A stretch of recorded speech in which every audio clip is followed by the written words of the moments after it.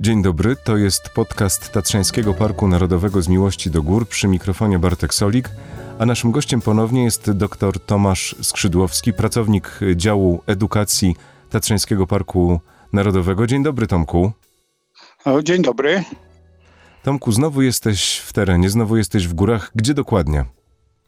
Teraz jestem na polanie Molkówka. To jest polana znajdująca się już poza granicami parku, chociaż nad samą granicą tego parku, ponieważ 300 metrów, no może 200 metrów ode mnie jest ściana lasu, to już jest granica Tatrzańskiego Parku. Polana, jak i tutaj w okolicy jest całkiem sporo, one są bardzo niedoceniane, dlatego przy okazji tej naszej rozmowy chciałbym może trochę szerzej potraktować temat, nie tylko mówić o tej Molkówce, do niej chętnie wrócę, ale tu nawet ja widzę na Magórze Witowskiej jest szereg polan w paśmie gubałowskim, przez które zresztą biegnie szlak turystyczny, bodajże znakowany na czarno, a jeszcze dalej w okolicach Ostrysza są bardzo ładne widokowo miejsca, przez które prowadzi znakowany na czerwono szlak turystyczny powstańców chochołowskich.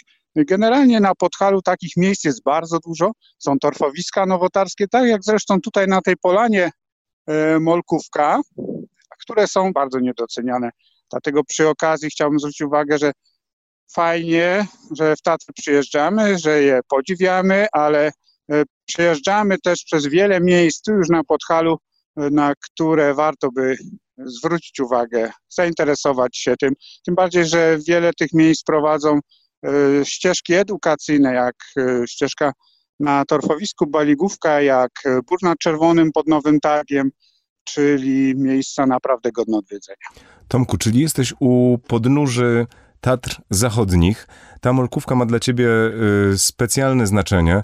Czy dzisiaj miałeś jakieś obserwacje ciekawe w tamtym rejonie? To jest rzeczywiście miejsce przyrodnicze i geograficznie bardzo ciekawe, bo jeszcze w uzupełnieniu jakby powiem, że przez Molkówkę, przez jej wschodnią stronę przebiega europejski dział wodny, bardziej na lewo, czyli ode mnie oczywiście, tutaj jak stoję, ale bardziej na wschód płyną wody generalnie do Morza Bałtyckiego, a na zachód płyną do Morza Czarnego. To jest fragment Polski, ten niewielki fragment, gdzie właśnie nie tylko jest ten obszar zlewiskie Morza Bałtyckiego, ale właśnie Morza Czarnego. To z punktu widzenia geograficznego, a z punktu widzenia przyrodniczego ona jest ciekawa, bo znajduje się tutaj torfowisko, niedaleko miejsca, w którym właśnie teraz jestem. To jest torfowisko wysokie, na którym jest wiele ciekawych odnośnie obserwacji przyrodniczych. Jeśli o to pytasz, roślin, na przykład mamy tutaj rosiczkę okrągłolistną, czyli tą owadożerną roślinę.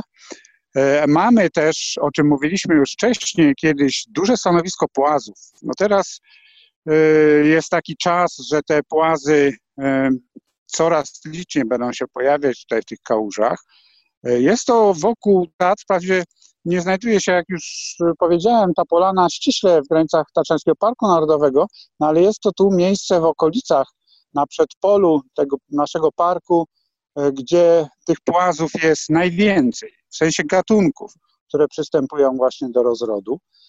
No i jeszcze odnośnie takich bardziej już bieżących obserwacji przyrodniczych, no ja tu widzę po lewej stronie masyw kominiarskiego wierchu, a po prawej masyw osobitej.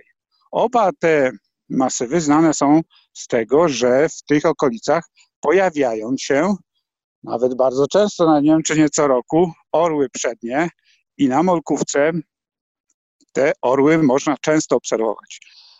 Tydzień, czy 2 tygodnie temu byłem świadkiem właśnie tokowisk orła przedniego, no ale nie jest to jakiś niezwykły, może w tym sensie niezwykła sytuacja, że te orły tu po prostu są. No Tomku, tak? A jak wygląda takie tokowisko orła przedniego? No, nie jestem, powiedzmy, na tyle uzdolniony krasomówczo, żeby to opisać, kiedy te dwa ptaki na niebie sobie tam figlują. Te ich pozycje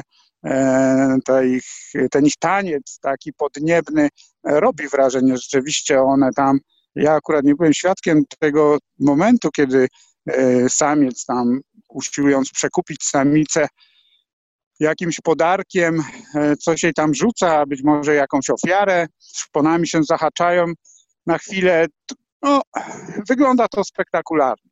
Ale też w podobnej sytuacji, nie wiem, w odległości, znaczy w czasie może w obrębie 1 godziny jakby, też miałem okazję tu obserwować podobne zachowania sokołów wędrownych.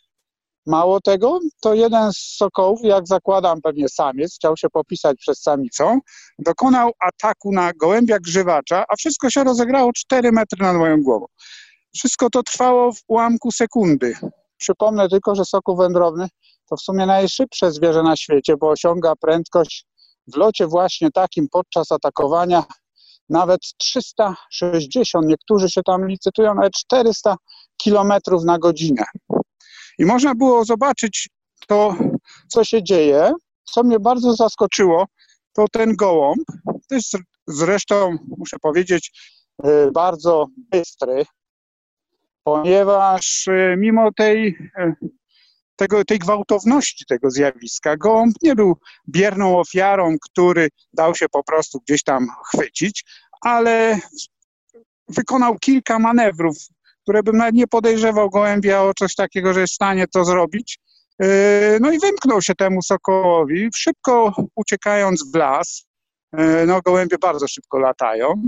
No i potem poszedłem do tego lasu sprawdzić, co się stało, ponieważ no, myślałem, że może gdzieś w ułamku sekundy, czego nie zauważyłem, jednak ten sokół go tam drasnął, ale nic z tego. Gołąb owszem był w szoku.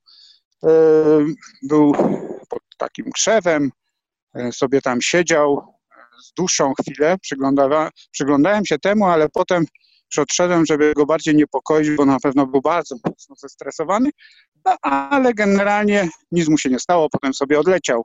Także mogę tylko, no cóż tu dodać, że pewnie samiec chciał się popisać przed samicą, no ale głupio wyszło, bo nie wyszło. Tak, i wrócił potem i gdzieś te ptaki razem już odleciały. Tomku, a czy obserwujesz również tropy niedźwiedzi w rejonie Polany Molkówka? No, obserwuję i to regularnie. Tutaj taka droga prowadzi gospodarcza, bo wokół, to jeszcze dodam, są tereny należące do wspólnoty 8 uprawnionych wsi z siedzibą w Witowie. No, to są różne takie drogi, szlaki zrywkowe. No i w błocie odciśnięte tropy niedźwiedzia widzę bardzo często. W zasadzie za każdym razem, jak tu idę. Co nie powiem, że w jakiś sposób to wiążą się z tym pewne emocje. A czy miałeś kiedyś w tamtym rejonie bezpośrednie spotkanie z tym największym polskim drapieżnikiem?